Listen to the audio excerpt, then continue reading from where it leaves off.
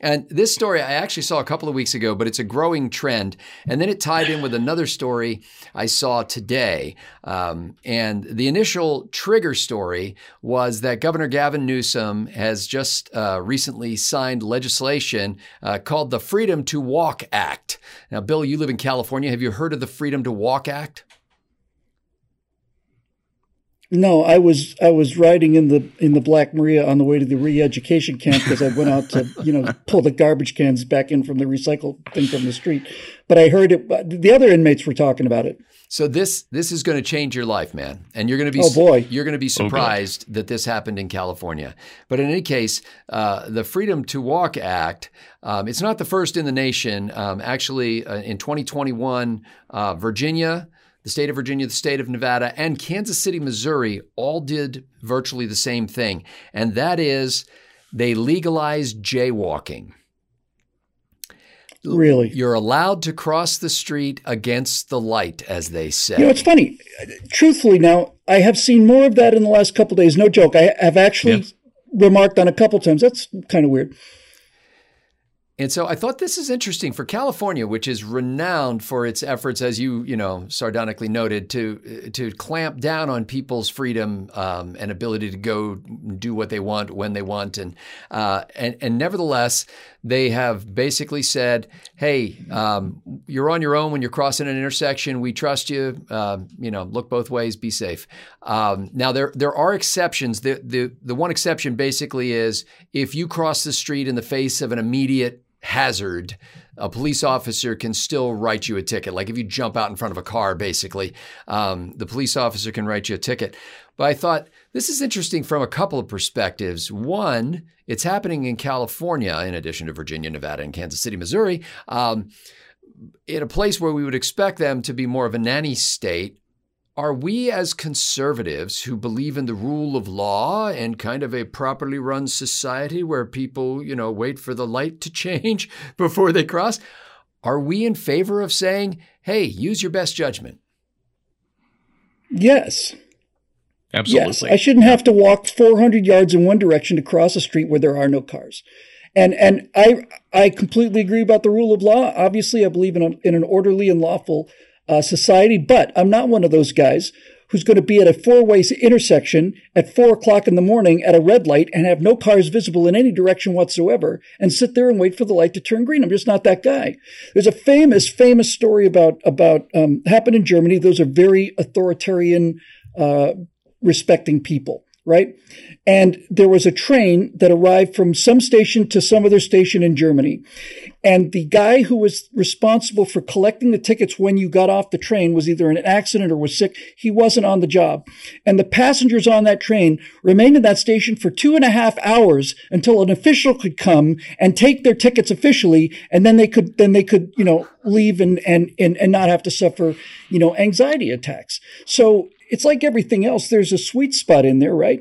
You should be able to use common sense when it's this kind of thing. Now, if you ask why it's happening, I have to admit that's a mystery. And my first thought was the only thing I can think of seriously now is that it might have been the result of lobbying on the part of accident attorneys, of which there are quite a few. Actually, the only thing that I saw, park bench has their photos on them. The only thing I saw in the story that indicated what may have been the impetus for this law was the suggestion that, for example, in Los Angeles, the jaywalking laws, of course, are, like any other law, subject to the discretion of a police officer. So there are things that happen all the time that you could be stopped for that they let go. It's like, during a football game, and not every hold gets called. Not every hold the ref sees gets called. So in this case, they said in Los Angeles, it was black people were 3 times, it was like disproportionately by a factor of 3 beyond their numbers in the population being busted for jaywalking. So it was inequitable enforcement of existing law. And I could see how that could happen for a variety of reasons. And you don't have to assume racism to get there. But nevertheless, that's a big step to take to basically say, okay, we're just going to let We're just going to let everybody cross the street when they want to. Now, I will say, for those of you who live outside of Los Angeles, it's hard to fathom if the only cities you've ever seen are places like New York. New York, jaywalking is a career for some people. It's a sport. And there's a lot of pedestrian traffic in New York. My understanding in Los Angeles is because it's a much more sprawling, spread out city, that there's just simply not as much pedestrian activity. Yeah, this law only affects 14 people in LA County. Yeah, nobody walks in LA. Nobody walks in LA. Yeah. I'll give you an idea that Kansas City, Missouri, Missing Persons got a song out of that 35 years ago. Just because there's some danger of people emerging from this story thinking a little bit more positively of California, let me just tell you one example that's near and dear to my heart. Okay, there's a place. It turns out it's very close to where I live now, and it's just a guy with a decent sized yard. It's not a major yard. It's not a big deal. It's not a ranch. It's just a corner lot in a suburban neighborhood. And he had a big tree, and he built a really nice tree house out there. And so for 18 years, he ran a Halloween thing called Boney Island, and he did it up. Not only did he have all the displays and everywhere, he had contests, he had raffles, he had a haunted house. You could pay it was like $1 or something. You had to go up to the tree house. It was an event. And I drove to Boney Island when I was living 30 miles away back on the other side of the hill back in the day. And it was absolutely one of the best times I ever had. Great. So Natasha and I move into this neighborhood, and I go, oh my God, that's the house that has Boney Island, honey. Wait till Halloween comes along. And so Halloween comes along, our first year here, and we go heading down to see Boney Island, and there's nothing there except a sign outside the front that says, dear friends, for the last 18 years, it has been our absolute pride and joy to present Boney Island. It's been a source of great enjoyment for us as well as for the people who've come here. However, this year we were told by the city of Los Angeles that in order to operate Boney Island, we had to pay a $60,000 fee to the city of Los Angeles in order to allow this public event to occur. We can't afford a $60,000 fee to allow this to occur. So unfortunately, we've had to basically cancel Boney Island. Yeah. And there you go.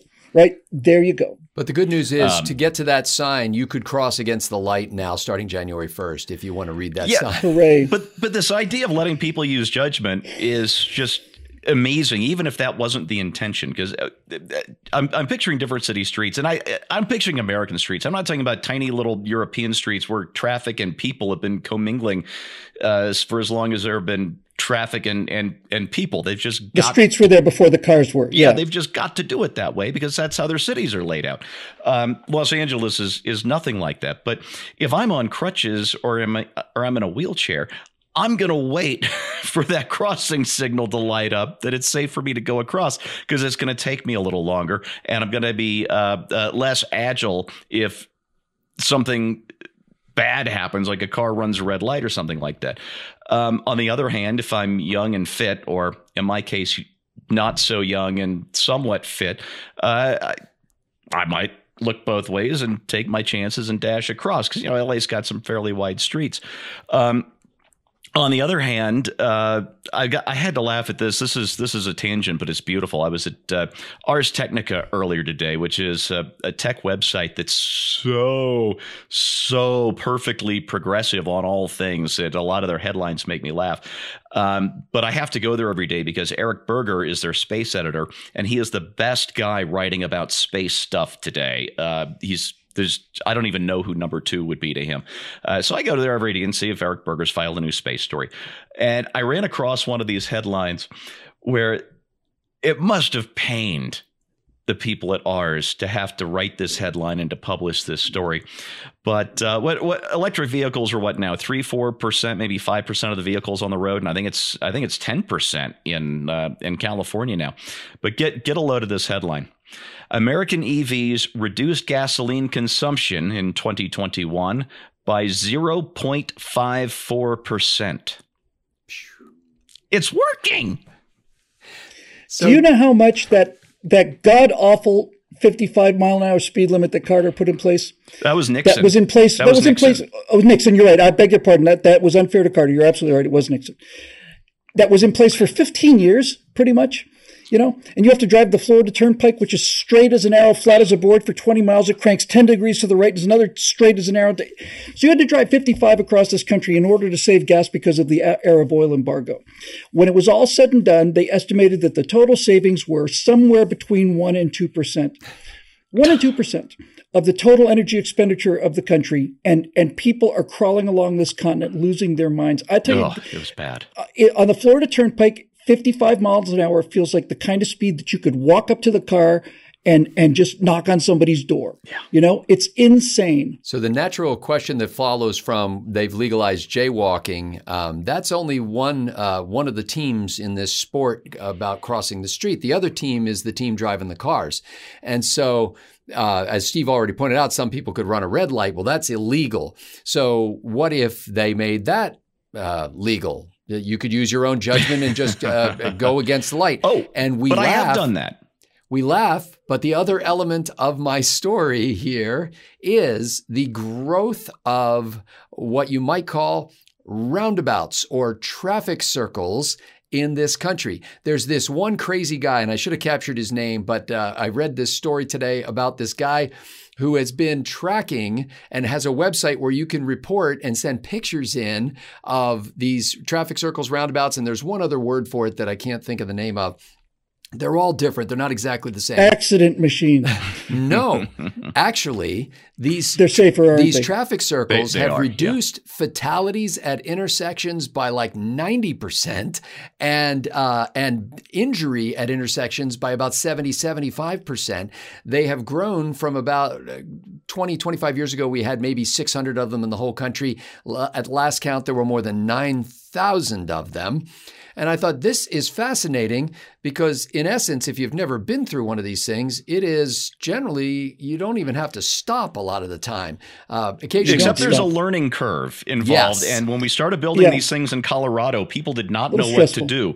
Once you're in the circle, you have the right of way, end of story. Yes. If you are entering the circle, you have to yield.